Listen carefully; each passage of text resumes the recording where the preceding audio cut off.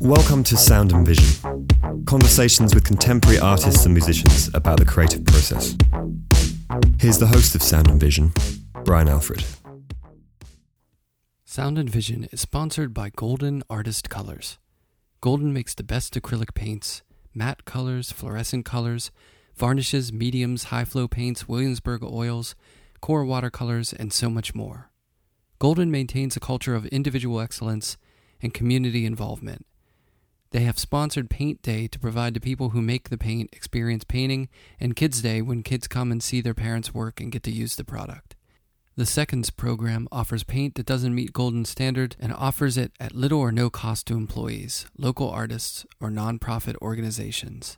Golden constantly strives to outdo itself by operating on three principles: make the best products, provide customers with the best service, and find people who can make the first two happen. You can find Golden at your local art store or online at goldenpaints.com.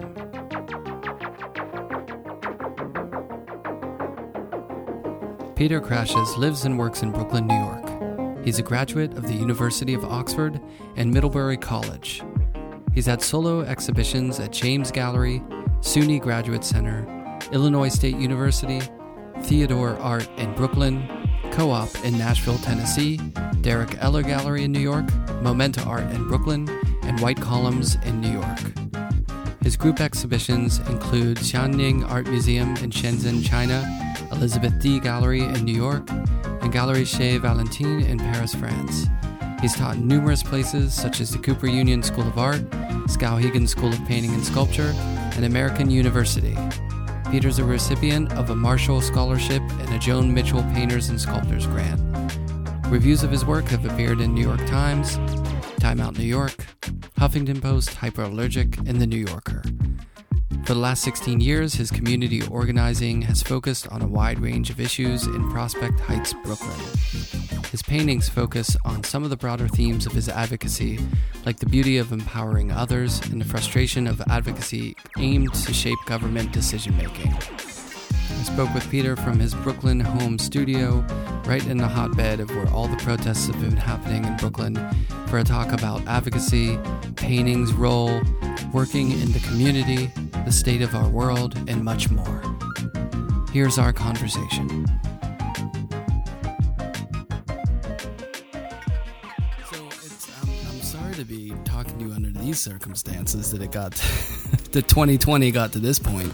Who can believe 2020? I mean, yeah. I think, in a way, I was thinking about this in advance, and I thought that in the circumstances are, for me as an artist, they've been kind of paradigm changing. I mean, my work, how I think about my work, what it looks like to me and probably to others has been affected, and so that's really so it's a nice chance to talk. And honestly, since we've all been so sheltered in, I haven't talked that much, so we'll see where this goes. To paint a picture, I mean, we're just a block and a half from Barclays Center, and there are police barricades just down the street, not where, often we're asked to show our IDs to pass through. Yeah. We can talk about that a little, but I think basically we're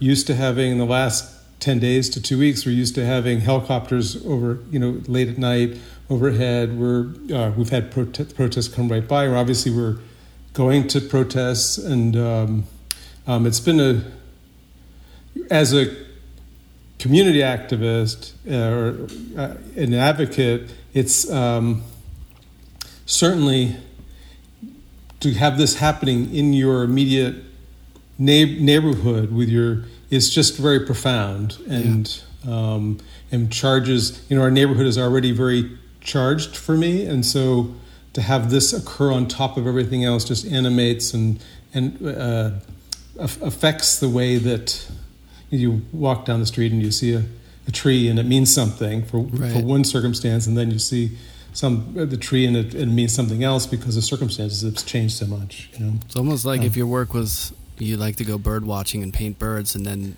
you live in the city and they put an aviary right next door. Right. Like, it's right there. Right. That's pretty much it. Or, yeah, except that it's seeing people come together passionately to fight for something that's larger than themselves, and in some cases making really quite large sacrifices to do it, is so moving. And it has sort of been one of the themes of my work in a kind of a quiet way, exactly that kind of thing. So that is one of the subjects. So it's not just like the protests have never been a subject, but I've used protests, and like even the advocacy itself is just a platform to get to something else, and so that something else is so evident outside. It's so beautiful that it's sometimes been hard just to focus. I mean, there were 3 or 4 days where, our whole house was just kind of like, what's going on? Yeah. How can we orient ourselves? We're all just so disoriented. Yeah, definitely. Yeah, but it's anyway. So if we are going to hear noises during this call, it could easily be a helicopter or something. So or a siren going by. Is it still because I'm in North Brooklyn, so I'm a little. I think McCarran Park is like the closest thing to me where people are gathering, and it's usually been like silent stuff. Is it still like going strong every day there?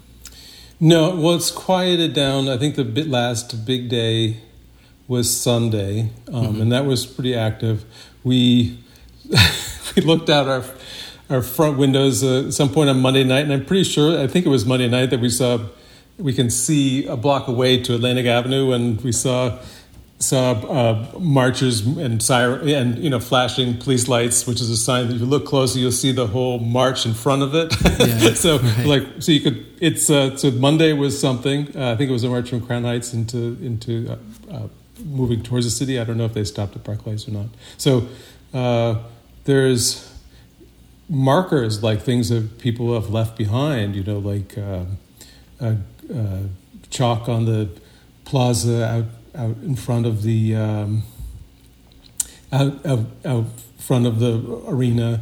The Ursula von Reinswald got graffitied. I had a feeling that was going to happen. It did.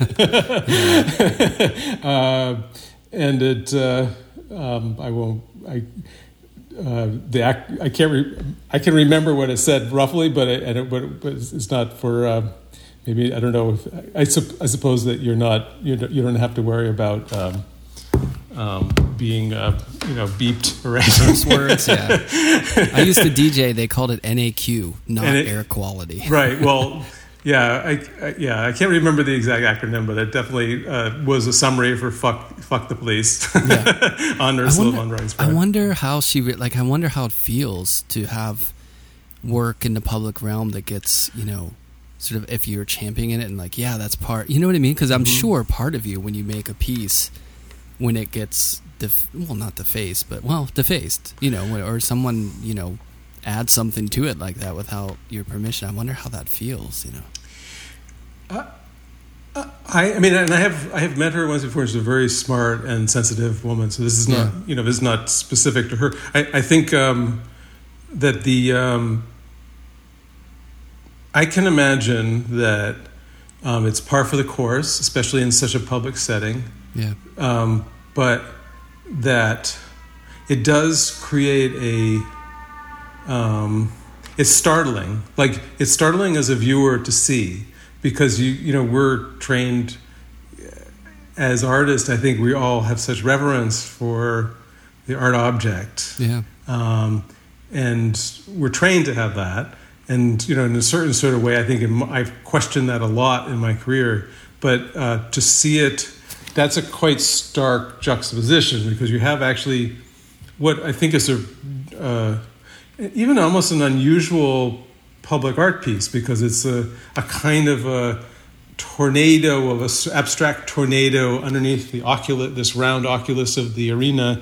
So it's responding to the context, and it's made out of I think it's bronze with it's got a patina on it, and So it's actually a kind of an unusual piece of art to be a public piece of art, because it's striking in that sense. It's striking and it's more vulnerable. Yeah. And so, whereas, if you had there's other kinds of public art pieces that would be less vulnerable to the interventions of others, but this one is about the surface and the interactions of the light across these different facets of the sculpture, and then to see, I think it was a kind of lime green, several interventions, and it's like, wow, that's like that those two have just made them each other something else. And it's definitely hard not to see it as a comment on art making and to as a gesture, and in a way, I think it. Now that I don't want to jump into this, but I feel like, well, why not? Like, it's like, in some ways, now that I'm thinking about it, it's kind of distills down this challenge of the passion of activism and the imperatives of activism combined, as juxtaposed with the relatively, at least thought-based and kind of more slower processes of art making that tend to be slower, and so and also oftentimes not as explicit in their goals or direction as like if you're an activist, what you're trying to achieve, right? And you try to take the shortest route there. If you're an artist, there's different kinds of artists, obviously, but in my case, I'm definitely somebody who is likely to start something not being quite sure what I'm trying to achieve, and I'm working it through as I'm going, or I'm figuring it out, or sometimes the work becomes something else after it's complete than I expected, because there's transformation that occurs with my work, at least in my own eyes, as I'm working. So that's a very different thing, because you're always kind of trying to define goals as an artist, but they shift and they get more complicated. And I don't want to summarize, because there's obviously different approaches and there's different types of artists. And I think painting is a particular thing. I think there's an underlying one of the sort of presumed values of artwork is that it does have that gray area. It's not that defined goal. And in that sort of looseness and interpretation, there's a beauty in that. And there's a certain either misunderstanding or understanding that can happen there, but it's about that process of trying to figure out what it is, what it's doing, and all that. And I think that nuance where things aren't defined sometimes can be problematic, but sometimes it can be really useful. When things like this happen, when changes in culture and really significant issues come up, there tends to be a black and white, no pun intended, or like a polemic between two ideas. It's either this or that, and there's a lot of gray area in it. You know what I mean? And things get boiled down to this kind of like right or wrong, left or right, and I think art is really that kind of gray area. It operates in this fuzzy, hazy zone. Just thinking about that sculpture too, not to make this about her sculpture, but the idea of public art is this beautiful thing where people can go on the street and see artwork. There's something really valuable about that. Then there's also it's kind of like the art world in general. There's also this sort of privilege of it, or the excess, or the corporate money, or there's the duality to everything, and everything is this very complicated kind of thing, you know what I mean? And I think this just reverberates that. But that's what I find really useful about art, and really what sets it apart from a lot of other things. Yeah, I think that confused me for a long time, because when I initially, I was initially a painter who had a relatively conventional career, and I would make pieces of art that were shown in art galleries. And there was a certain point that I just kind of felt like, is that all there is? Is my dialogue the best I can do to improve the dialogue, or add to the dialogue about painting? And I'm not diminishing that. I think there's an enormous amount of value in that. And actually, as I get older, I appreciate it more and more. But I think at that time, I felt empty a little bit, and especially I think because my work has always been derived from my own personal experiences, and so in a certain way, it never quite explained itself sensibly to a collector. Like why does a collector have to relate to this work? And and I would be told, don't talk about your work. They love what it looks like, right, but as soon as you start explaining it, it's like gets in their way. You're putting up a roadblock, right. And I think that the pull of the activism happened right around the time when I did reach this point where the painting was stalemated somehow. Like I knew that I was going to have to start removing more of the kind of explicit subject of my work and focus even more on painting. That's how I felt. And so when I initially became an activist, it was because of a specific cause, and so I got drawn into it and kept the two worlds totally separate. So for the first year, even though I let the activism unfold, and I felt probably more of an imperative for the activism than in the studio, I continued on the same track with my work for a little while, for about a year. And then it just didn't work anymore.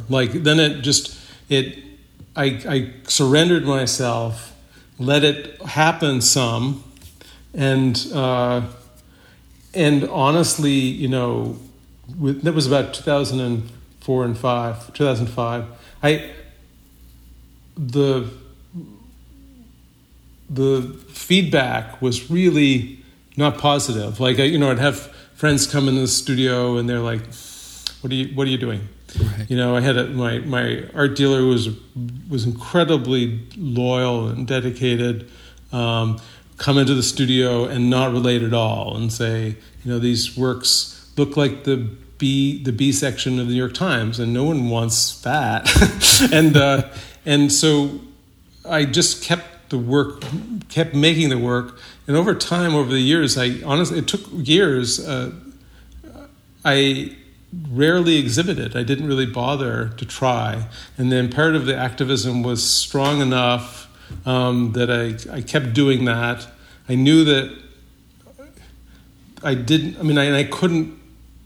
wasn't objective enough about my own work to figure out what I was doing with it. Yeah. I couldn't really explain it to anybody, and I think I can. And now I have much more distance, and I can see that the first works were really angry, and so of course I wouldn't have a distance. But they were angry, but they're also not resolved, and they weren't in the sense that they had a clear endpoint. And this is to your point about a gray area. They were pursuing the gray area. They were expressive. In fact, still, I would say one of the strong undercurrents in all my work is frustration. So, it's there, and it's the ambivalence is an inherent part of the pieces themselves. And you can't. Ambivalence in activism simply helps neutralize passion. And so you're, and the kind of work that I have been doing is very complicated and nuanced, but the search is often to try to find that avenue forward which is least nuanced, because that's what's going to be most likely to succeed. And I think as soon as there's multiple legitimate perspectives on something, it becomes very hard to move one of those perspectives forward unless you're in a position of power. So right. Then it's very easy. Yeah. Did you find that reception to the work had something to do slightly with the time too? Because if we're talking 2004, it's the boom. They're financially the art world's doing pretty well at that point, and things are selling, and you probably were making paintings that were, like you said, it went from to the B of the time. Do you think part of that was that, and it's just some of these things, like when activism or when sort of political or conceptual work fits in with a certain time and with galleries and dealers and stuff like that, with certain collectors or whatever, with the zeitgeist, then it's cool. You know what I mean? But then otherwise they're like, oh, just paint, flowers or pictures of people. You know what I mean?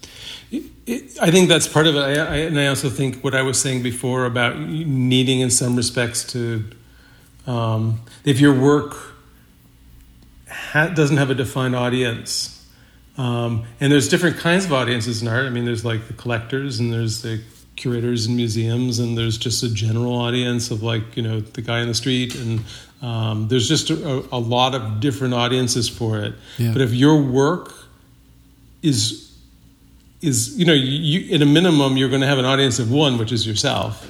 And I was really okay with that actually for some time. So I think, and that isn't a bad thing. I mean, I think that's actually like it's an extraordinary situation to allow yourself to do. Like it's an extraordinary pattern to put yourself in, to allow that to unfold, because you do what you want to do, and then you learn from that, and some of it may succeed and some may fail, but the audience is not part of your consideration. And then and sometimes the audience comes to you and finds you, and sometimes maybe it never does. And I don't really know what's going to happen with my work, but I think I do know that over time I've started to think more about the audience, because there's a responsibility to making art that I think leads you to naturally want to have an audience, and to because you don't want to waste material. Otherwise it can. I've never thought of my work as self-indulgent, but I think that you could put it in a broad perspective. If you're just doing something for yourself, it does just become something that serves you and may never, no one else may ever relate to. But actually, I think in my case, I do think it's like exactly what you said. It's like the timing was that the economy was strong, people made art and sold art, and that my work was hitting another note. It was in a different place. Its subjects were not things that people wanted to think about, and they might find it interesting to talk about a little bit, but they weren't really, and they would respect it. There's an awful lot of, patting on the back, congratulations. Yeah. But it's, even if the theme of the work wasn't really what they thought, even now I think I struggle a little bit with people projecting meaning into the work, assumptions about what being a community activist is, that they assume it comes with a certain kind of focus, when because of circumstances, actually a lot of my neighborhood and neighbors are focused on something that's different and broader, and sometimes has to reach deeper into government. So it's like, there's just so many presumptions and things that people project on all of our works, right? So it's like, it's just that the more you put into your work narratively, in the way that I do with using images that are taken from photographs that I took in real circumstances, then people tend to be able to project quite a lot into that. Mm-hmm. Which goes back to what I started with, which is that the circumstances have been so changing that my work keeps looking different to me. Like every week, it's like, oh, what? That's good though, right? I mean, that keeps you fresh in a way. It keeps you engaged in it. Yeah, because it forces me to make choices in a different way, like making I'm struggling now, for example, with one of the next paintings I'm going to make. It may be an image that, in the circumstances, would be projected upon it seems to directly relate to the circumstances of now and the Black Lives Matter movement, but the source is actually something very different, and I'm wrestling with that because I'm like because I haven't had to think about. I've had work change meaning in some ways, and it's been very healthy and enlightening, but I haven't had. I don't think I've specifically chosen to move forward with something which I knew the circumstances would construe in a different way than the circumstances originally. Even if the original circumstances are totally unimportant because I'm choosing images because of their thematic connections to what I'm interested in. So it's and I'm isolating things out and typically choosing things that are very secondary in a moment to draw out some theme. Yeah. It's interesting when because the viewer might not know that either, like when this image was sort of thought up, and like some people releasing music now or a movie or something that was done before, but at the time it feels so different. You know what I mean? Like whatever the environment when something is sort of ingested is conditional upon that environment, but and to you, it becomes really important. It's like, what does this image mean now that I'm working with, And like you were saying, like you can look back at certain imagery. Like seeing all these protests, I think in 2009 I was doing a series of work based on like freedom fighters or people resistance or things that were seen by some people as a really good thing and other people as a really bad thing, or and I did this giant painting of a riot, and it, looking back at that painting, for me it was just visually, I find protests really just the optics of it are really compelling. Just all these hands and body parts and signs and energy, and there's just this, there's a really compelling visual aspect to it that I've always been interested in. But like looking at that now, it feels totally different right now, of course. And I guess that's and again, another beauty of artwork is that it can shape, it can move over time. It's like it's alive, it's breathing with whatever's going on in the world. And it's natural, for example, to like because I've also made some paintings of protests and rallies and not holistic, battle scenes or whatever, like honing in on things and. I guess it speaks for the moment and the potency of the message of the moment that those paintings and that imagery looks different now because it's so evident that the protest itself was seeking to achieve something else.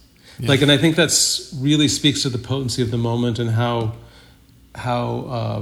much so many people have been affected by this. I'm sure I feel anyway that it's like, and that is one of the very few circumstances where a effort for change has prevailed and spread so quickly, and actually by and large so far advanced successfully into an audience that normally is really unreceptive to it, and as I think it seems like 70% of the Americans support the protests. That's, to me, it's almost a reflex to be reactionary when you see a protest. You kind of like, who are these crazy people? What they're obsessed. I think that's actually part of the response that I faced for years, is that people were like, he needs to get some perspective. Right. Why is he's a great painter? Why isn't he just painting something else? Why doesn't he? It's his subject is his problem. And I think that now even I just find it unusual. Like this is almost not even once in a generational circumstance. This is actually something that feels even larger in some respects. And maybe it's just a flash in the pan. Like maybe we'll all burn, I hope not, but maybe we'll all burn out in like 3 weeks. But I feel like there's been some real changes in the way that people think. No, definitely. Yeah. I think it's not, it's not a coincidence that this stuff is, like video is so prevalent and so pervasive. Like this stuff keeps happening and now it's caught on tape all the time. I think it's a lot easier for people to sweep things under the rug if they don't see it or there's not this sort of, and everyone's home in a pandemic. Like it takes a virus keeping everyone indoors to get everyone outdoors to protest something. I'm not literally, it doesn't take that, but I'm just saying I think that people were just coming off of that and just being stuck inside and feeling that way, and then seeing this stuff and seeing people out there passionate and feeling like, yeah, this is something that I've got to lend a voice to and not sit down and be quiet about anymore. I mean, one hopes that it, opens the floodgates into something bigger, Yeah. I think there's so many people on their computers and on their cell phones looking at images. But I actually think what's happened also is that I think the pandemic made us so reprioritize in a very profound way. We were already going through something that was life-altering because we were thinking about life and death things and having, I have very elderly parents that I'm fretting about how I'm supposed to be ever to see them. Right. And so we have that, these are such profound priority shifts for all of us. And then to see the issues of to see those videos, and then it cuts right into that idea of like we're in a life and death time in some respects, and so you at least feel vulnerable more. You feel more vulnerability, more fear, and then you see something that plays into that sense of vulnerability, and it opens up an empathetic vein that is typically really hard to open up, right. At least to open up fully. Plus, young kids don't have a job, so they can take a bunch of days off and just go protest because they feel really passionately about it. Right. Which, in all complete honesty, gives me a little bit of the heebie-jeebies that people are out there, and the virus is still out there, and people are just out in these giant groups. I'm like, oh boy. But I know that it has to happen, and I'm 100% for it. But you can't help but think like, whoa, geez, not opportune virus-wise. Right, and I'm in my mid-50s, and I have gone to some of these. I've been pretty careful, but there are moments where it's hard when a group moves, and then all of a sudden that social distancing is lost. I think there's efforts to, and I've been double masking and kind of like trying to be really careful, and I've avoided really dense crowds, and I think in a lot of circumstances people are spaced pretty well. It's actually when people move that it becomes more of an issue. And there was a march that went by our house just on Saturday. Right by, you all of a sudden you hear through the house. You hear chanting. You're like, oh, I think there's something close by, and then you open up the window, and there they are. Like you're looking right down on. It was hard to keep track on one day to the next. And I think it has been relatively improvised. So to a degree, anyway. So we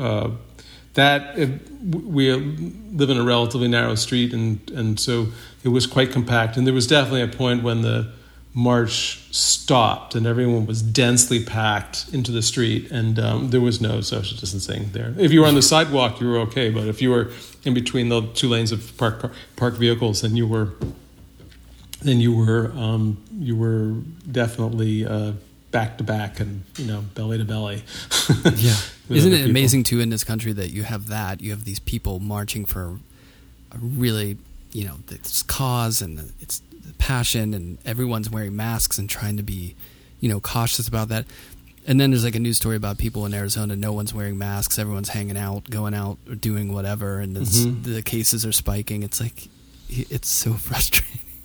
Yeah, and it's in our neighborhood. I mean, it's we have an issue because we have these barricades that I mentioned at the start, which are stopping people, and they're manned by police officers who aren't wearing masks, and they're and if you really look at a lot of if you've been to a march or you look at the photos, you'll see. Often, not all. Some officers are wearing masks, but many of them are not. The majority, I would say, are not. In some circumstances, none of them are wearing masks, and it is really concerning. And so you especially as neighbors, and if you're not even protesting, you have to pass through these barricades. And they're checking IDs in many circumstances. You're actually certainly not within. You're certainly less than 6 feet away, and you're you're exchanging stuff with them, and they're not wearing masks. So this is why like being a community, like when you're working with people to improve circumstances in a particular geographic area, which is primarily what I have done, then and I've done it. I'm not alone. I've done this with a bunch of other people. You have to sometimes, from one day to the next, something gets thrown at you that's completely different. And this is like, and then you have to learn a whole new set of regulations, and you have to learn who to appeal to, and often you find out there's nobody, or there is somebody, but it's not going to be effective. And so, like this is Well, I want to get into that, but how did you get there? So, how Peter growing up? How do we get from Peter growing up to community activist and painter, and like when you were a kid, were these traits within you that you think blossomed over time, or like how were you growing up? I think it's in my genes. Yeah. Were your parents of this? Well, I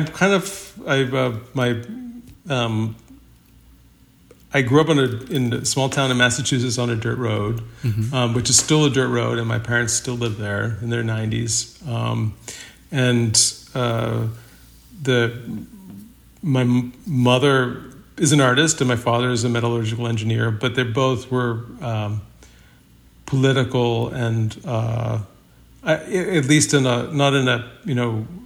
they were politically aware, and more than anything else, wholly prepared to shape their own opinions on things. So it's like my hometown was small, at that time was a small farm town, like about 11 or 1,200 people in the center of Massachusetts, very rural, and 99.9% white, and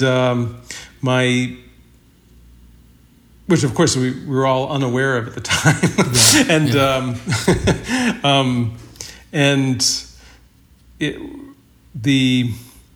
my parents, I think, were really eager to shape their own opinions about things, and maybe because they came from elsewhere and moved into the town, it was a town run by town meetings. There was everybody in the town for any major issue, or even for minor ones, would go, and they'd have them on a list in the town hall, and they'd all sit in a room together and raise their hands. So the town hall was a town hall, not literally like a Zoom town hall. It literally was a town hall, right.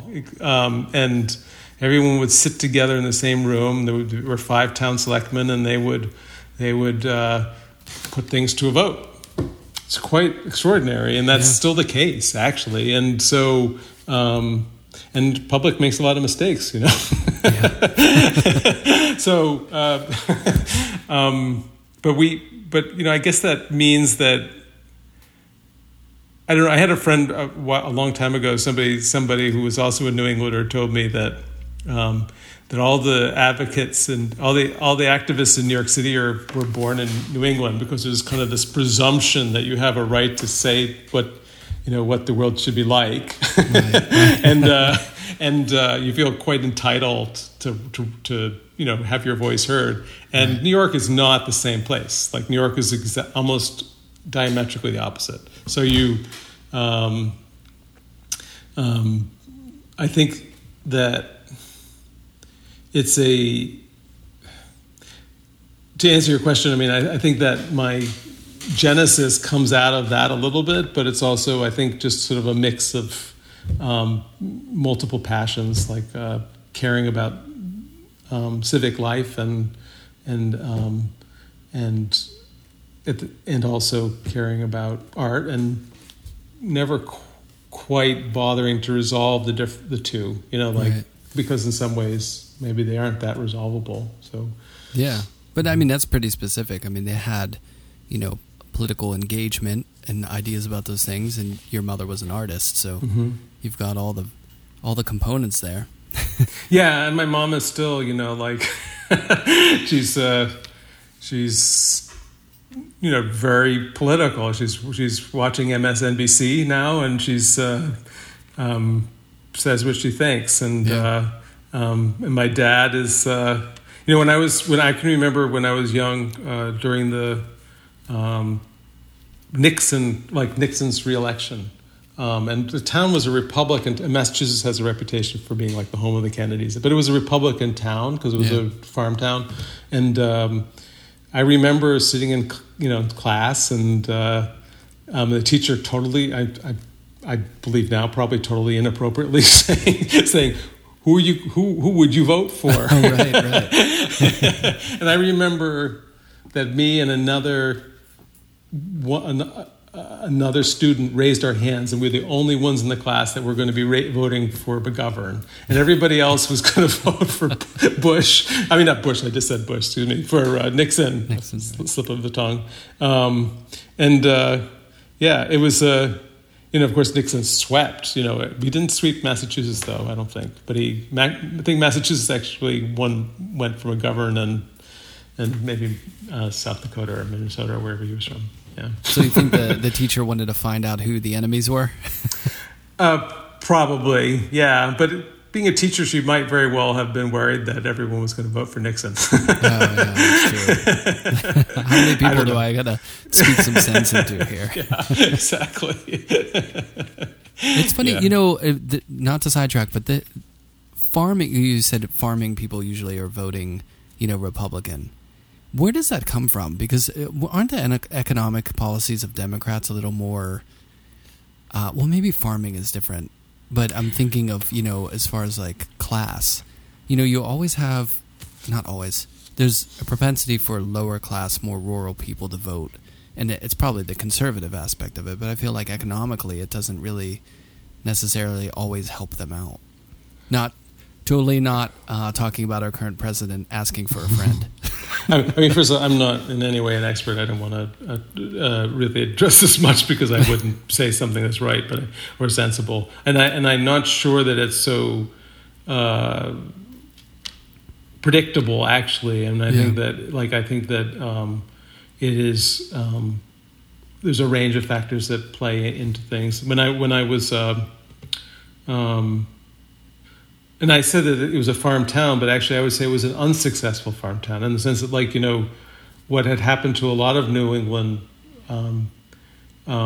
farm villages going back 100 years was that they were successful-ish in the 19th century until the Midwest started. There was farming in the Midwest, and it was so much more economically viable to farm in these big lots in the Midwest that they knocked all of the farming out of Massachusetts and Vermont and New Hampshire and Maine, where it was hilly and there were rocks, and it was very hard to actually extract anything from the land. Yeah. So, and they couldn't do these, and because the property ownership was much small, like people own much smaller properties, they couldn't compete in an economy of scale.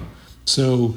I think in some ways, a way to think about this is that there is a sense of, I don't want to extract, and oddly, what I'm actually doing is talking about my college thesis when I was an undergraduate was like on this subject a little bit. So it was like, that's what I'm kind of reverting to. So I can't really say. I mean, I think it's, I do think that there's an enormous amount of projection and judgment that comes on all of our sides, looking at how everyone is, everyone is choosing to believe in the things that they want to believe, and right. And judgment is particularly a prevalent thing now, and so I like to kind of ride on the coat, like try to emphasize the empathy and totally. and try to do what I can in that respect for myself, and to keep myself sane and not in a constant state of anger. Completely. Well, were you drawing a lot? When I was a kid, my mom, I think from a very early age, she had gone to. My father fought in World War II, and she was at Pratt actually for a year, right at the end of World War II. And then a lot of the women were asked to leave Pratt to make room for the GIs, and my mother was one of those. So she never finished studying art making. She went into advertising actually in Boston, and then which is pretty remarkable if I think about it. And then she, when she got married, she became a homemaker, and but she painted and she mostly painted still lifes and stuff. And so she would put things in front of me, and I would make a painting, and she would make a painting, and I can remember making paintings from the same objects. So I would learn from how she did things, and so I have been painting from observation, which to a certain extent is what I still do in a kind of convoluted way, since I was very young, and I've never quite changed that. And but it makes holding a brush very comfortable for me. I liked holding a brush. Yeah. Is she still making work? She stopped. She goes to She shifted. She for years has been making watercolors, and for of portraits. So she'd make these watercolor portraits, and my hometown has a portrait group, and they get together, and one of them volunteers to find somebody to pose in the room while the others do the painting, and they all supply food. That's cool. So she has been doing that until quite recently. I think in the last, obviously because of COVID, she's 92. So and she and my father's 95. So they're very vulnerable, so they're not obviously. I don't think the portrait group is occurring right now, anyway. Right. But I think presumably not. But she stopped for a couple of other reasons. I think she felt it was harder for her to focus for long periods of time, and I think that also the kind of jockeying for perfect positions was what she got. I think she might have felt a little bit pushed aside and stuff. I think it's. We forget how hard it is to be. I mean, it's easy not to understand how hard it is to be old. Well, hey, I'm like these days when I stretch canvases, I really feel it. So that means you're at the point where you got to find somebody else to do it. I think so. Yeah. I used to have a maid, and then I went for when I started teaching. There's a wood shop, and I remembered how much I love making stretchers because you really feel connected to the whole process. And I mean, I've always gessoed the work, but I've never, had someone do that. But I started doing it again. I was like, man, this isn't easy when you work on huge ones. It's a lot of work. So I can't imagine being 90 and like knocking out big paintings or something. Well, Agnes Martin aside, right. Well, she did.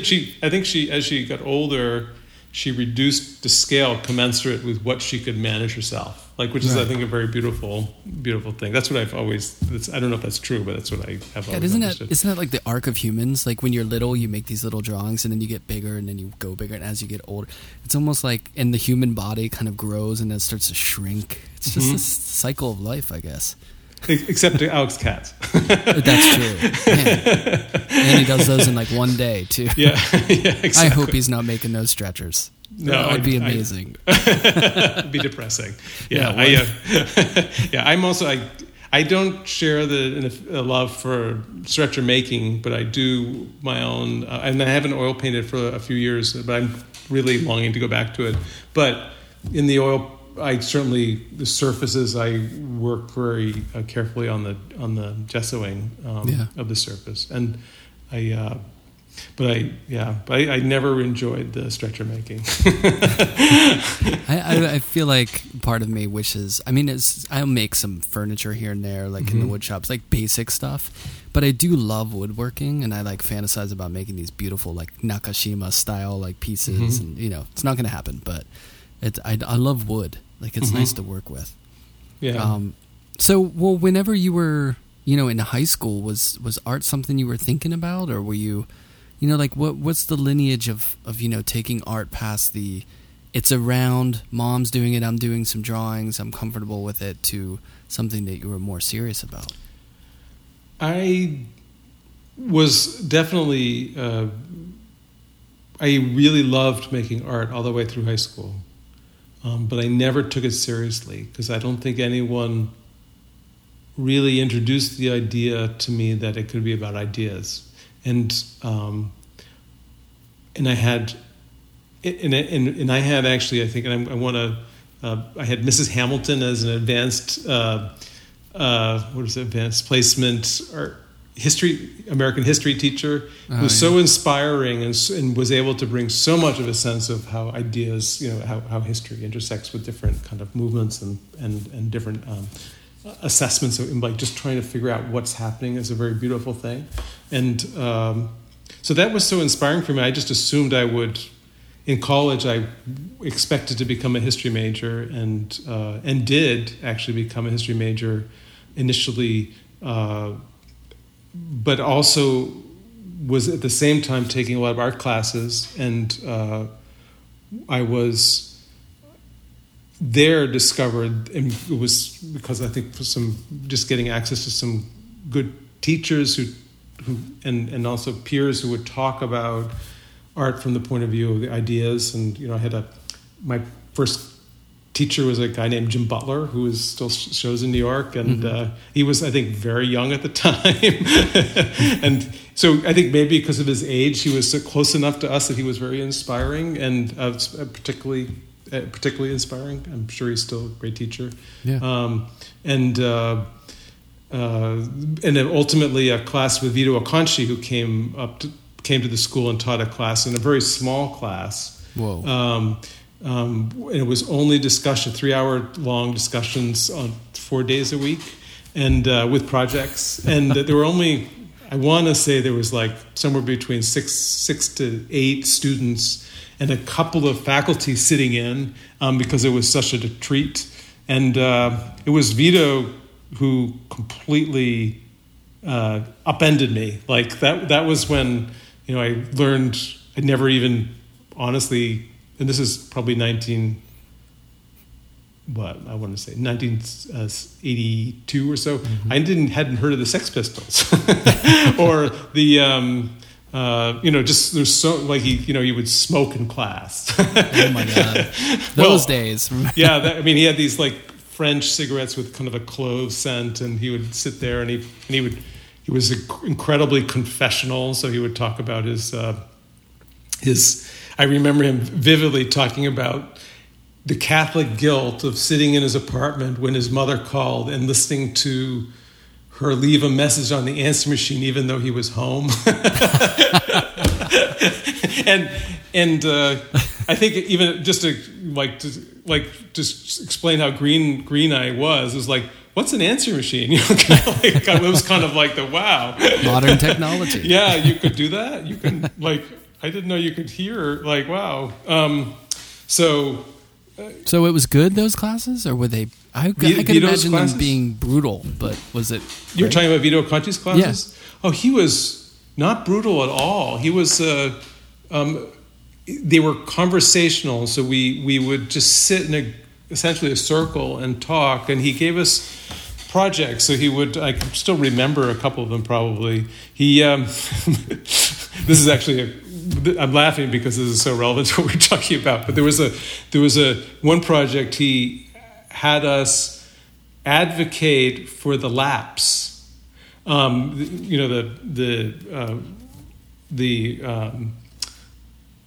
ethnic group that traverses Finland, Norway, and Sweden, and sorry.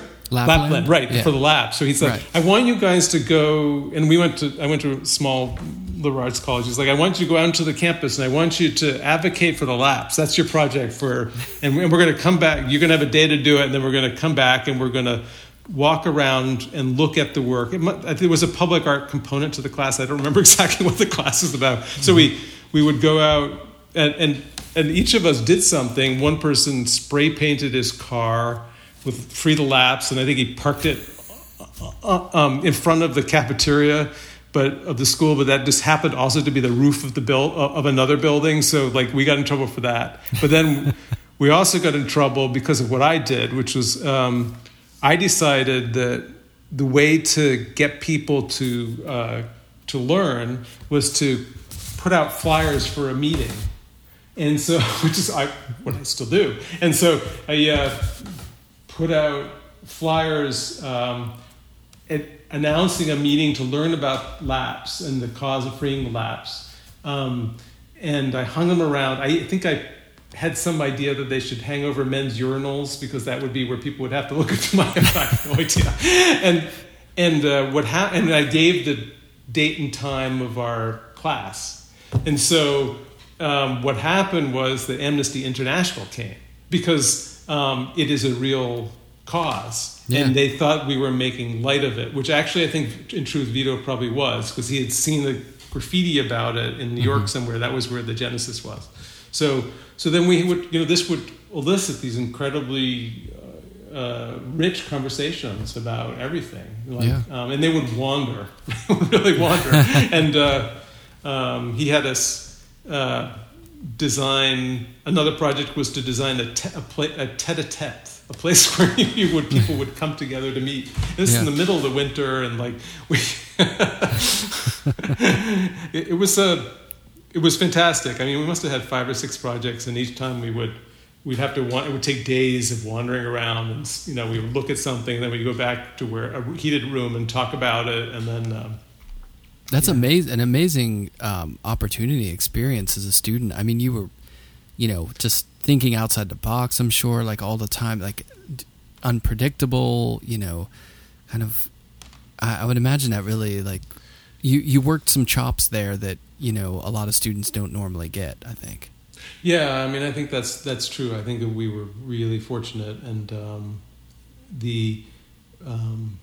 and I think that also specifically because of who he was and what, everybody, and he was such a figure. He had like this I think he probably to the day he died, he wore this kind of olive green kind of army jacket, or some version of it, got a little more upscale over time. His closet had like 12 of them, or something like that. But he had basically wore jeans and a black T-shirt and a olive jacket, and he would smoke cigarettes, and he had this kind of hair, and he was, always walking around like with a cigarette, and he had such a reputation in the school in part because of seedbed, because everybody knew in the school, everybody knew about seedbed, and so there was an incredible notoriety to the class, and so we were all investing. We were thrilled to be there, and we were investing a lot in it, and it was.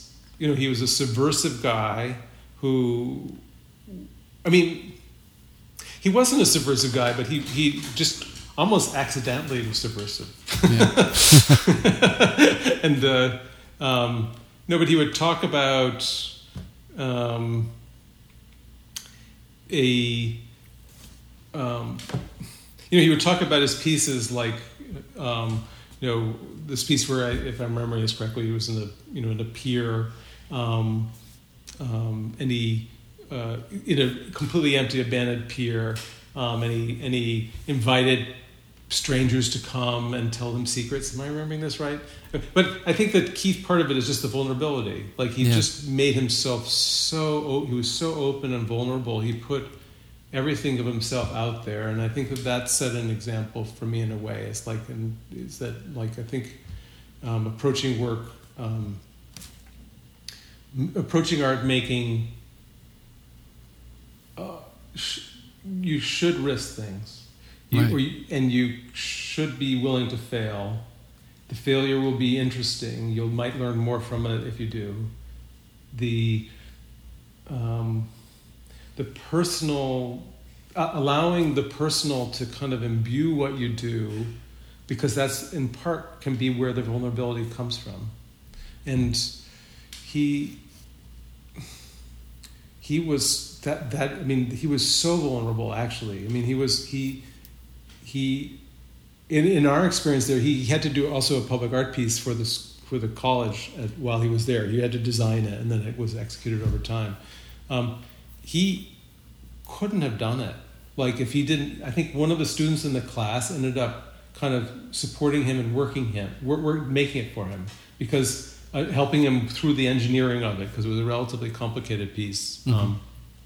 I think, I'm sure that's why he had his, I lost touch with him, and I can't pretend to know exactly how his studio worked, but I would assume that he was quite supported. Like, he was a man of ideas, and the execution of them was less important to him, in my mind, and that was what. And obviously, as a painter, we're very invested in execution and imbue the execution with meaning in and of itself. So there is not a total parallel there, but it was certainly a life-changing. I mean, I had a couple of other experiences like that with other artists too. Was that the moment, you think, when you sort of, caught fire and said, "Okay, this is what I want to do. I want to devote my life to like making stuff," or thinking in that way, or engaging in the public that way, or doing things to that extent? I think I wanted to do things that were meaningful. Yeah, and he really believed in what he was doing. He only did things that he felt had meaning, at least certainly at that time, and it was so obvious, because how the work came about was really not a bother to him. It was really about the idea behind it. It was a kind of solo-wit type strategy of and he came out of being a writer. He was a poet, and so I think, and this is common, is that I think a lot of writers who become artists can work like this a little bit, where the heart of what they do is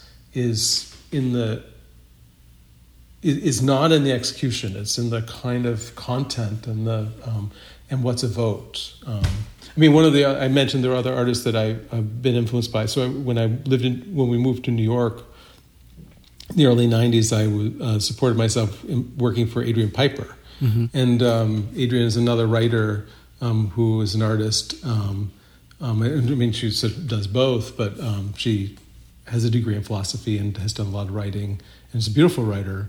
And her work is similar in a way. It's if I'm thinking about it now, it's I think it's intensely personal work.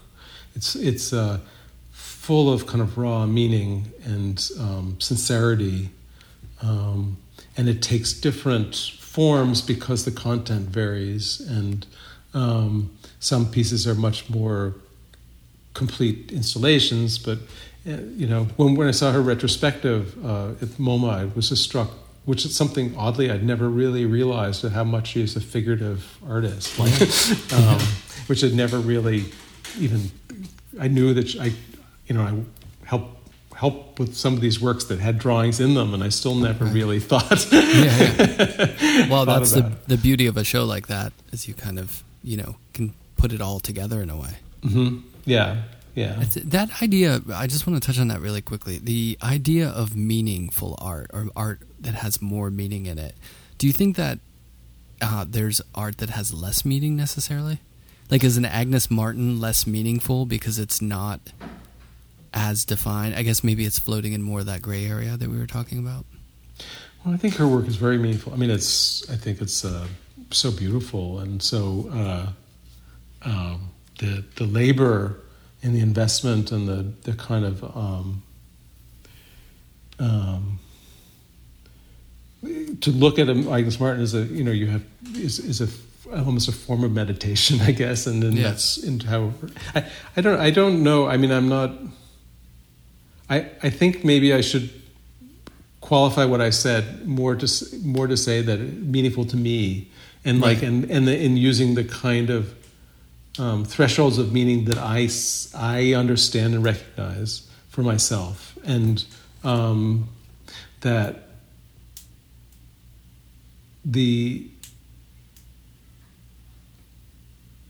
because we were talking about audience before. I mean, I think I've acknowledged that, like, in some cases my work has been made without thinking about an audience, and that would, in a way, mean that that it doesn't mean that the work is.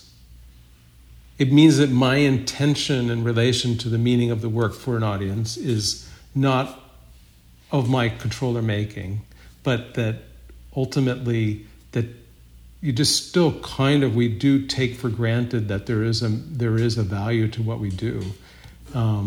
So yeah, I don't know. I mean, you asked a really tough question. I don't know I'd have to. I just circle back around about it a couple of times. I just thought about it on the spot. I mean, that idea is really interesting because I grew up in Pittsburgh, and for me, Warhol's always been this figure, floating.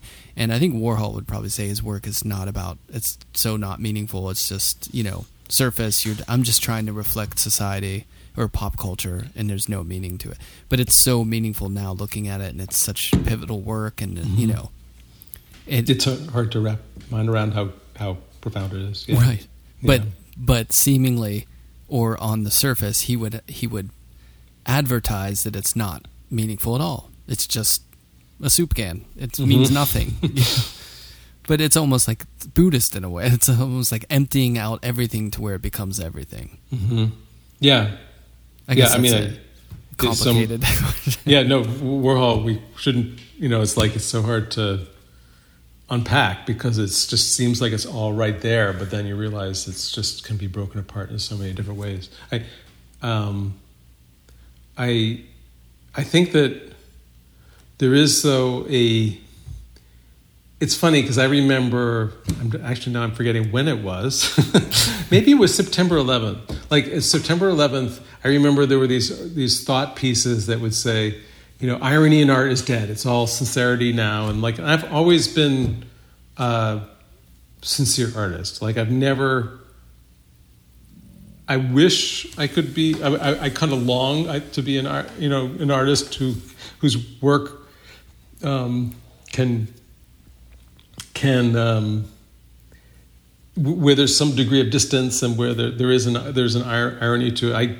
I'm not that guy. Right. And I'm not going to try to be that guy. I might have tried once or twice, so I'm sincere. I'm just hopelessly sincere, and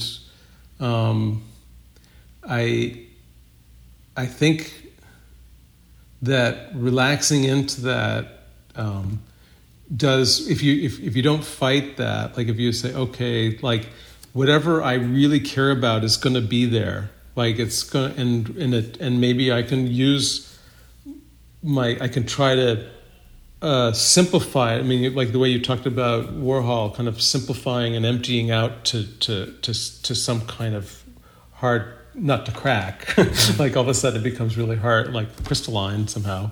You can think about that the same way in terms of kind of emotional connections that you when I'm painting, there are certain images that I feel some special connection to because of for whatever reason the image or the way that the way that the paint and the brush flows over the image ends up drawing something out of the image. That to me is getting into some very it's where there's a kind of unfettered emotion or something there, some level of commitment that I feel to the piece that's a connection that is not breakable. And I can generally, when those things happen in pieces, and it doesn't happen all the time, but when it does happen, I can look at the piece and recognize it always. Like I can come back to it and say, okay, I might have some sense of distance from the piece, but I'll still be able to look at it and say, okay, I can see exactly what that connection was in that particular moment in time. Do you think that's a connection with sincerity in a way? I think that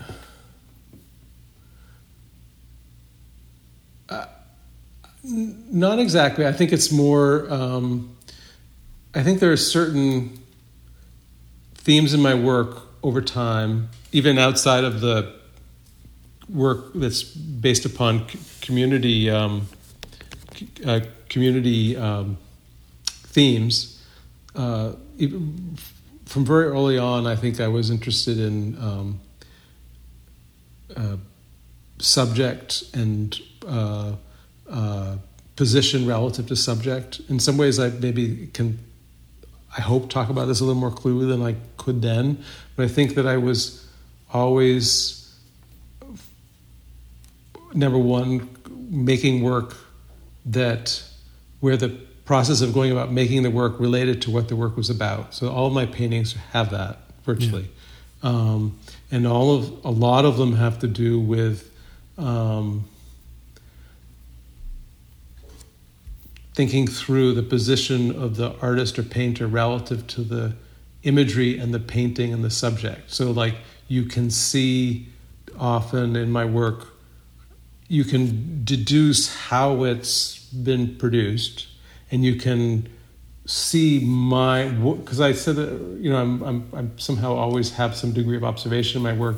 You see me looking into the imagery. You see the imagery in some senses kind of looking back out. You see if there's a work and I started really only using photography in my mid-30s, but once I started doing that, the camera initially was included in the work. You would see the source of the image in the work itself. And so there's a kind of transparency in the work that, in the transparency of the making, but also a transparency to get hopefully some avenue towards me in it a little bit. And I think that even with to my judgments and to my,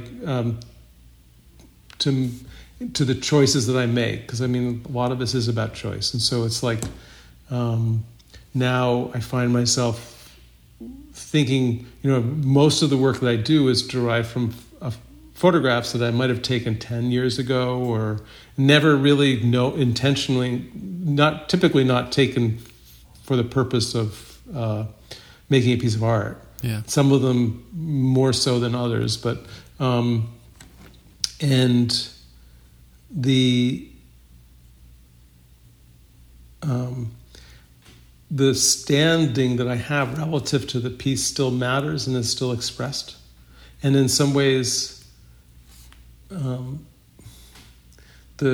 what I find myself doing now is trying to dig a little deeper into the imagery to find themes that are more. I think I'm getting more confident to dig deeper into the imagery to find themes which are a little closer to being clear-cut themes. Like instead of having that nuanced and gray area that we talked about before. Right. So, like if my last show was work that was about separation and bringing together. And so there were images of fences and images of a paintbrush touching a kid's face when they're having their face painted. Mm-hmm. And that by kind of just figuring out this show can be about just separation and bringing together, it helped me kind of get a little bit closer into some kind of emotional, to be more evocative and like to find things that I could connect with more, because I could invest a kind of broader meaning to them. And it's funny because it's exactly those things, like when the pandemic struck and when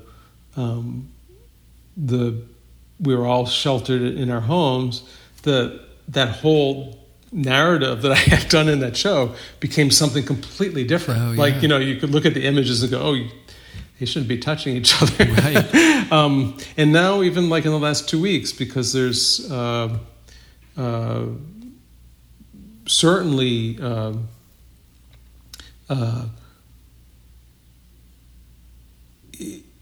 there's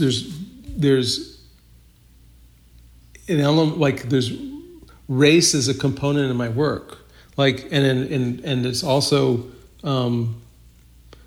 it that also has meant that the work itself and the meaning of it, what I see in it, has changed. So or has been affected, and I think that's I think it is really an opportunity. It's very beautiful as an opportunity as an artist to like learn from that, because I think I think that if activism is almost always about humility and learning, then if you're sincere about it, then you with painting, like using the imagery from activism in some ways, then almost you have to kind of find out where that humility is in the work, and you have to find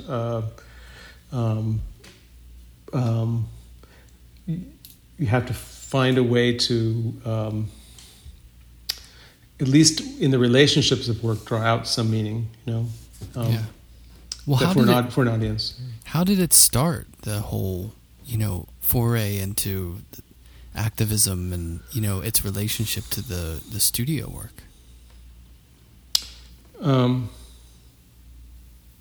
so first, I think that I should just take one quick step back and say that I think we as I think because I grew up in the period of AIDS, activism was an inherent part of our thinking, but like the moment that the activism became on a community level was brought about just simply from moving into a neighborhood that all of a sudden faced tremendous change, like unfathomable change, and I think and very quickly, and I think the sorry, what was the question? It was about how activism started it, to how you got to it through its relationship to working in the studio.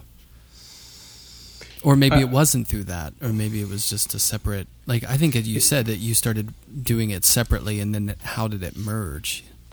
It merged because there wasn't a choice. There wasn't any bandwidth in my brain to do something else. Like I tried to keep them separate, and it was hard to figure out where my painting was supposed to go. I just didn't have the energy to invest. But if I just put them together, then I didn't have to. I at first didn't, as I think I said, I didn't bother to think about what it meant. I just did it. Yeah. I was pretty sure that it was a bad idea because everybody was telling me, but I still had to do it. And the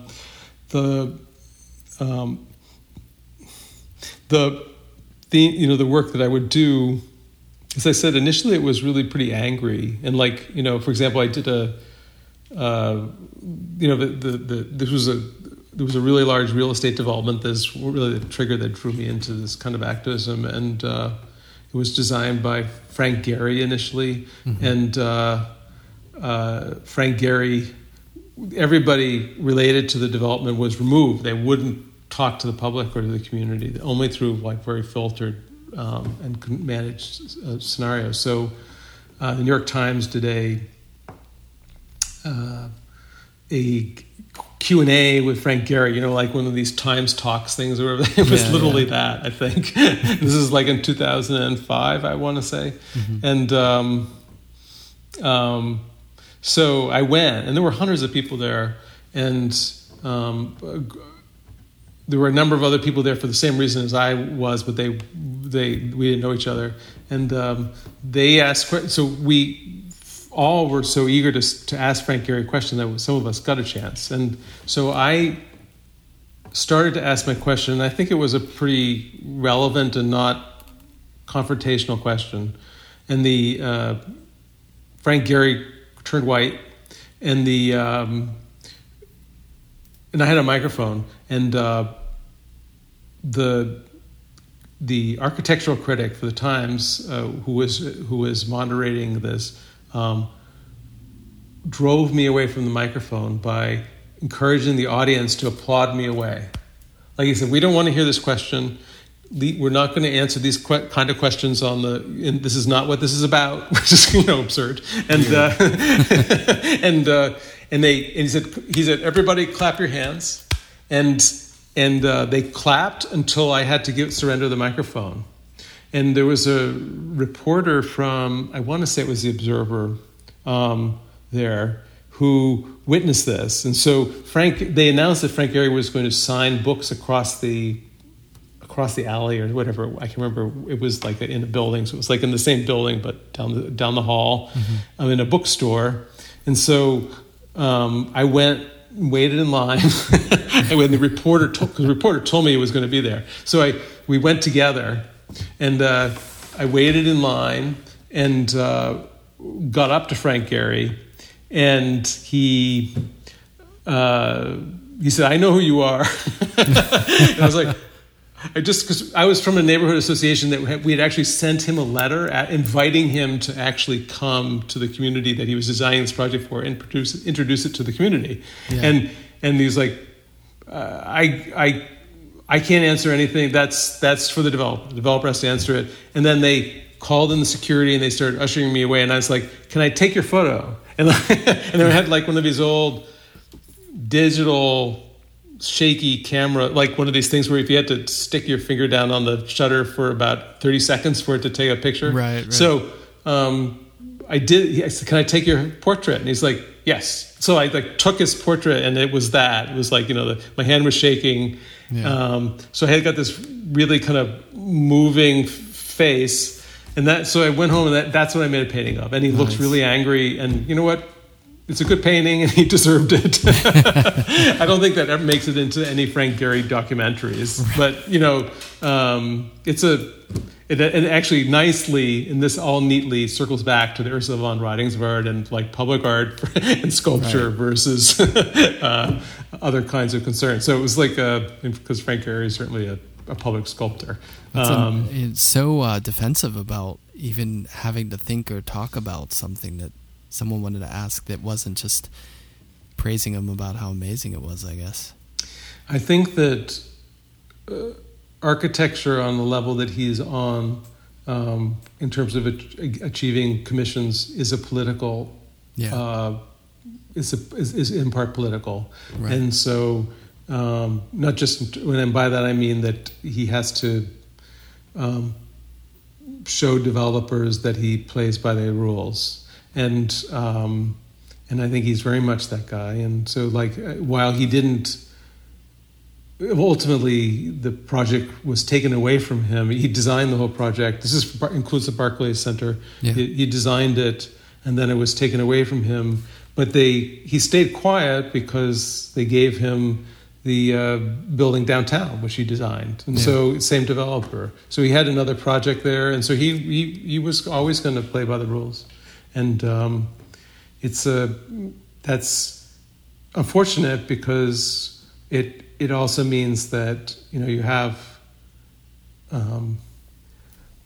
architecture shouldn't be separated from the place that it is being designed for. And in my view, it can be in some cases. It's very successful, but it's pretty rare. Most of the time, it has to be derived from the place where it's you need to speak to the people who are going to be living in it. Yeah, definitely. Well, so how, where are you at now with the whole dynamic between, activism, making paintings, all that stuff? I've gone through an evolution. in 2017, I had an overview of my community-related painting at the James Gallery at the Graduate Center and in Manhattan, and that did a couple of things. I think it gave me some distance, and it forced me to talk about my work more, and it also let me see what my work looked like together, and feel like I understood where it had come from and where it was at that point and where it could go. And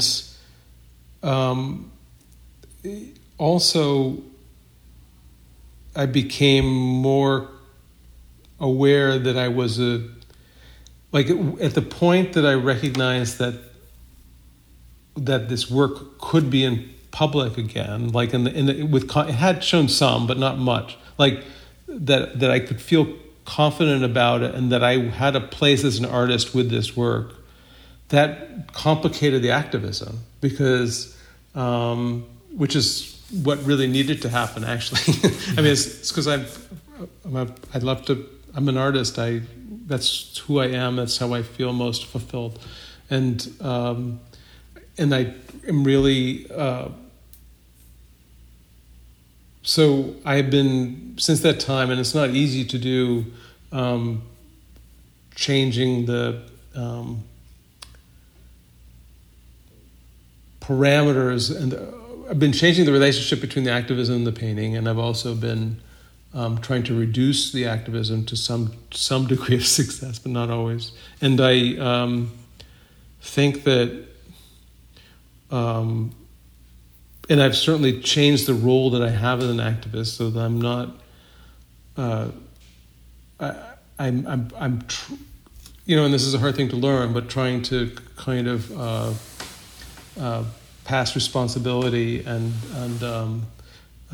not feel so responsible, and that's helped a lot with the making of the art, I think. But I think by and large, that whole dynamic of putting work out into the world and getting feedback and get just that learning that occurs is so engaging, and sucks you in, and it I do feel like my work has been newly energized. Like I feel a lot more confidence about what I'm doing, and I think and am more ready to put ambition back into the work. Like I think there's always been ambition, but I think that certain kinds of ambition, like ambitions of scale and things, I've been more reticent to get to deal with, because a particular scale, kind of like Agnes Martin reducing her scale of work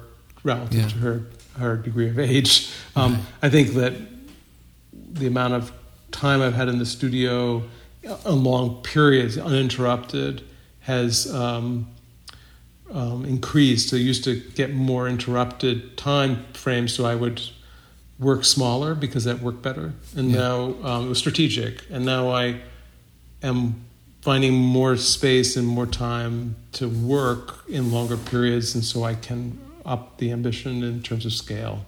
I mean, work's been consistently ambitious, and it's like looks all like work from 10 years ago. You could kind of see me doing now too. So it's like, yeah. Well, as a viewer, that's exciting. I'm excited to see that. Do you have plans to show that stuff, or Yeah. So I mean, I don't know when this will be broadcast, but first I'll have a piece in Nada in a short period of time. But the next show that I'm doing is in California, so at a college called Cuesta. So it's going to be a show which will be really interesting for me, because it's actually, assuming that the schedule allows and this unfold, and to this moment anyway, this plan is for this show to be roughly around the time of the election, maybe a little bit before. So the work will be, work generated from Brooklyn in California. So that's really helping me think about my choices and of what I'm putting together, and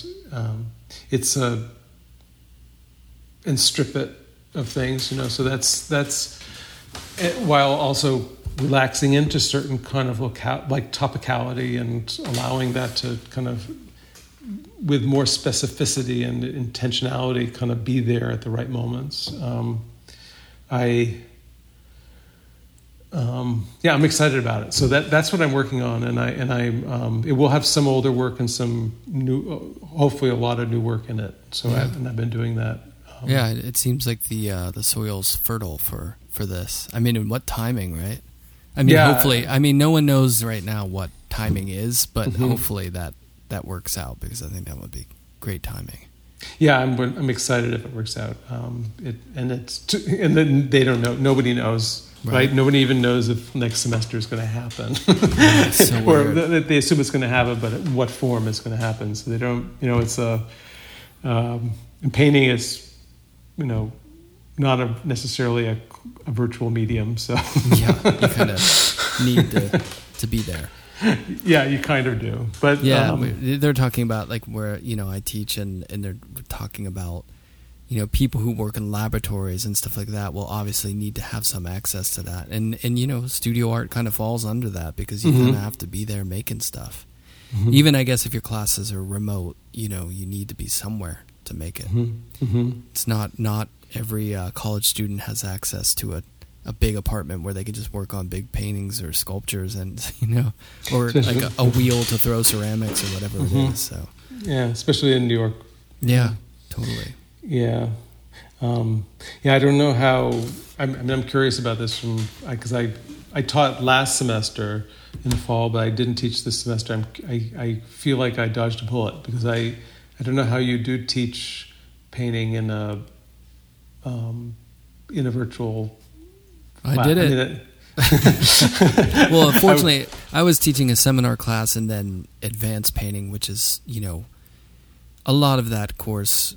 I'm going over readings, and I'm bringing visiting artists in through remotely, anyways. So it was a lot of discussion-based stuff. So I think that was, but we were doing critiques over Zoom. Looking at work and everyone talking about it, and it went surprisingly, a lot better than I anticipated. Like, I think there was some really great aspects to it, actually.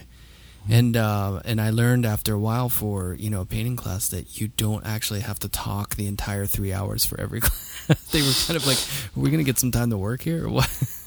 And trying to like make up for it, give them their money's worth. And you realize, oh, well, this is a studio class. They're going to need some time to work. But I think it was, people think like, oh, it's like online classes. Online courses are developed and they're pre-existing, and it's not live. Like, people aren't sitting there teaching you each week. So I think there was,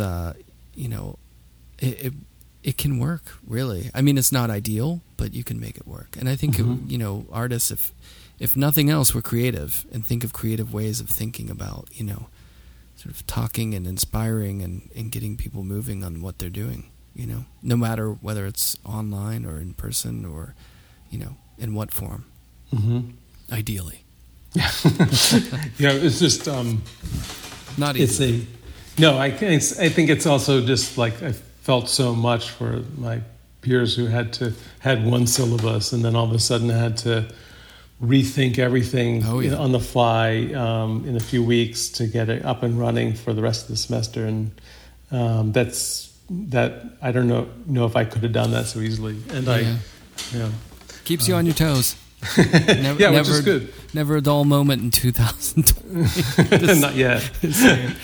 I don't want to over talk about it, but I mean, it really does feel like, geez, 2020. It's heavy. Yeah, it is, and I also think I think that it's generational. Like, the experience for people who are younger is even looms larger. And the implications for just how somebody who is got all the open questions in their life has to deal with all of them in this kind of a context is just brutal. And when you get older, one of the beauties of aging is that you kind of just don't care about certain things. Don't matter quite as much, you know what I mean? But like if you were having your high school graduation this year, I mean, that is like really tough because that's such a monumental thing in your life, you know? Yeah, I had two nieces with college graduations, but the level of invention that has come out of this from people, and the rethinking of social norms and the persistent rituals of life that everyone feels, from weddings to graduations to proms. Thankfully, you know, like maybe a lot of that stuff will get thrown out. Like maybe they can rethink.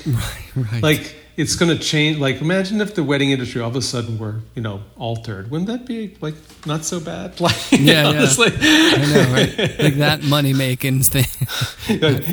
You know, where it's just like this gigantic production. Well, for certain people that would be totally fine, and for other people that would be dreams crushed. Yeah, but I guess like think about how to do it yourself uniquely. Like maybe that's so like not everyone is buying the same corsage. Yeah, you don't have to lean on all that stuff for every single thing. Yeah, that's true. Yeah, it will force people to think outside the box. I think it already has. So, but in this sense, thank God for the internet, because you can still feel somewhat connected. I mean, a quarantine with none of this would be, certainly for me, it would be a lot tougher. And for my kid, you know, because like kids can play games online and talk to each other now and look at each other. It's pretty cool. So, I mean, I think that lessens the blow a touch. And I'm sure also having a child home, like I know it's I'm sure it's an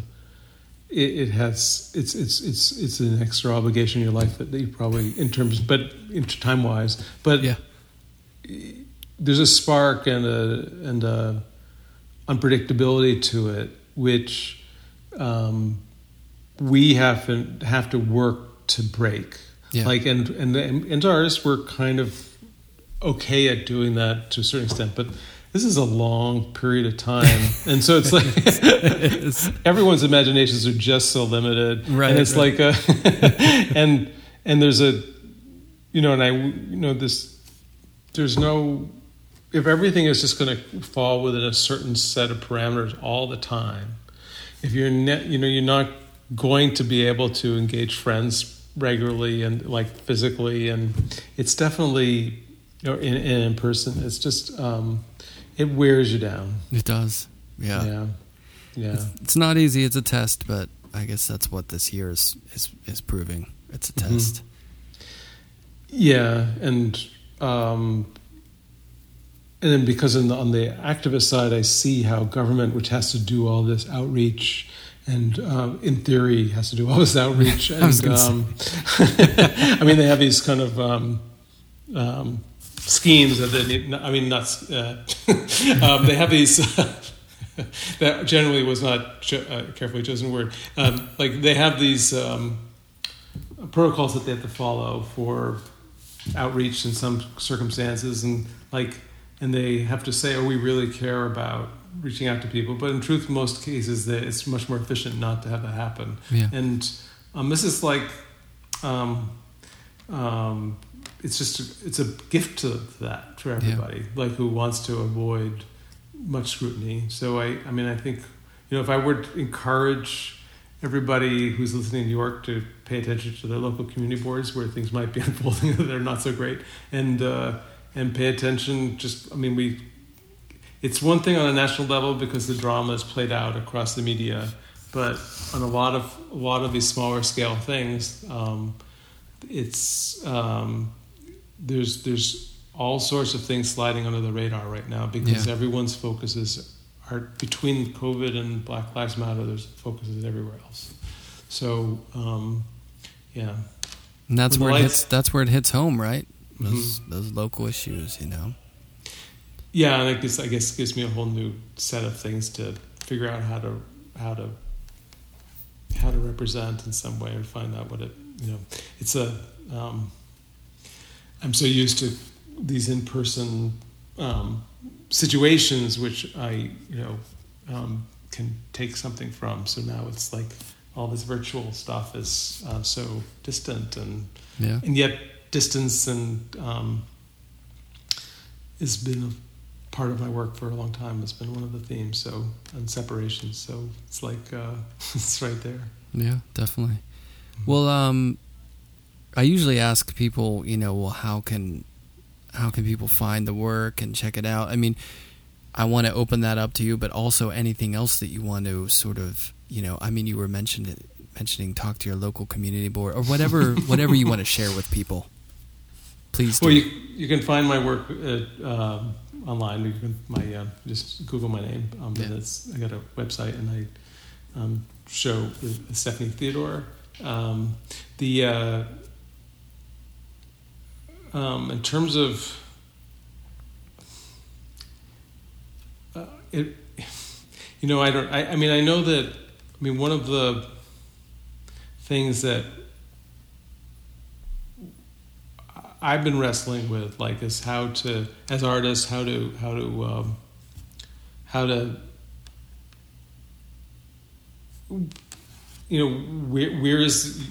what's the place for your work in this moment? Like, and this is like, and while this is probably a moment that will last for some period of time, it will end.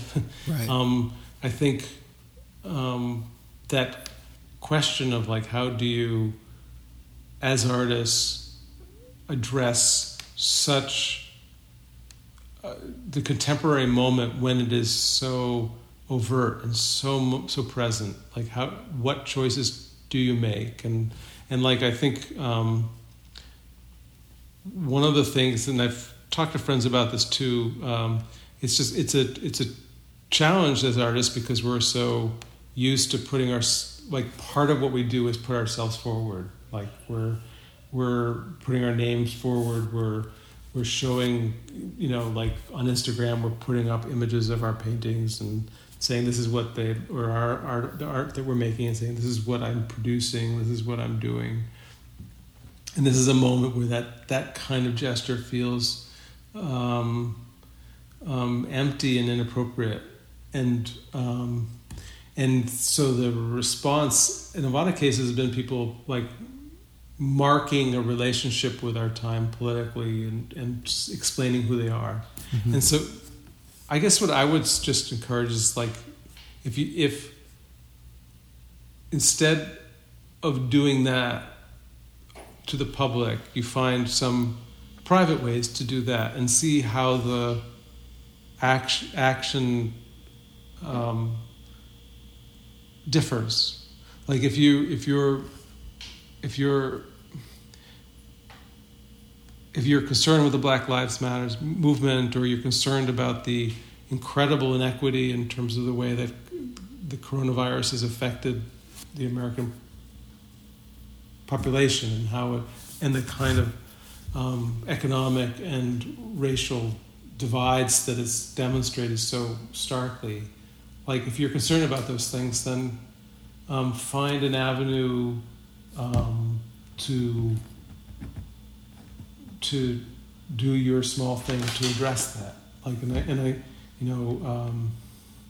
I as a community activist, I kind of look a lot at dislocation and actually legal representation for people who are often going to be moved out of their homes, or and I think we're moving into a point when we don't know the effect of what's happening with the economy hasn't really hit home yet, and that will happen. And city and state budgets and federal budgets are going to get cut in a lot of different ways, and so I guess it's just remember that as focused as we all are on this now, in the unfolding months, the implications are going to play out harshly for probably exactly the same people who have been dealt with harshly already. So let's try to find quiet ways to have that to mitigate that. Right. And to do something that's, can make that change and difference. Not just a protest selfie. Right, exactly. That was a very queer way to put it. We're all thinking it, right? It's like, hey, look at me, look what I've, but then actually doing something. Yeah, I mean, I think it's, and it's not, and I just want to say that there's so many people who are doing this. Like, it's not, it's been amazing to see. We have, in our neighborhood, people started a mutual aid group, and mutual aid is, so it's remarkable, the enthusiasm to participate, and I hope it sticks around for a while, and no judgment to it if it doesn't, because I know everyone's priorities will go elsewhere. But do your best to keep your focus going over the long term. Let's keep this, some measure of focus spread out over a lifetime is going to make a lot bigger difference than an intense focus for 20 minutes. Definitely, and I think just being in the water. I mean, it's easy to surf the big wave when it comes because it's coming anyways, and you get on it and you go. But then, you're going to paddle back out and stay in the water. And I think, and it doesn't have to be a giant wave to be out there to make a difference. You could just be in the water, like little acts of things that you could do in day-to-day interactions, and it can be like that. It doesn't have to be this, that, or the other. It can be little things or whatever you can do, but just staying involved in that, I think, is key. And that's something that, like, painfully, in witnessing all this, it feels like that endless cycle of where there's there's like a little bit of change or thoughts about it, but then it just kind of like gets quiet again, and we need to sustain this sort of change in any way possible, really. Yeah. That seems like a good note, doesn't it? Sustaining focus, I think, is a really good way to, some degree of focus. Anyway, I think that's definitely a good message to send out there. Well, we try to do that in the studio all the time too. That's right. Turn off that phone and sustain focus. Students in the classroom, sustain focus. Yeah, that's harder. It's not easy. No. Well, wow. It's been great to talk and catch up. So thanks so much for doing this. Oh, it was a pleasure. I really enjoyed it. I hope I really enjoyed it. That was great. Thanks.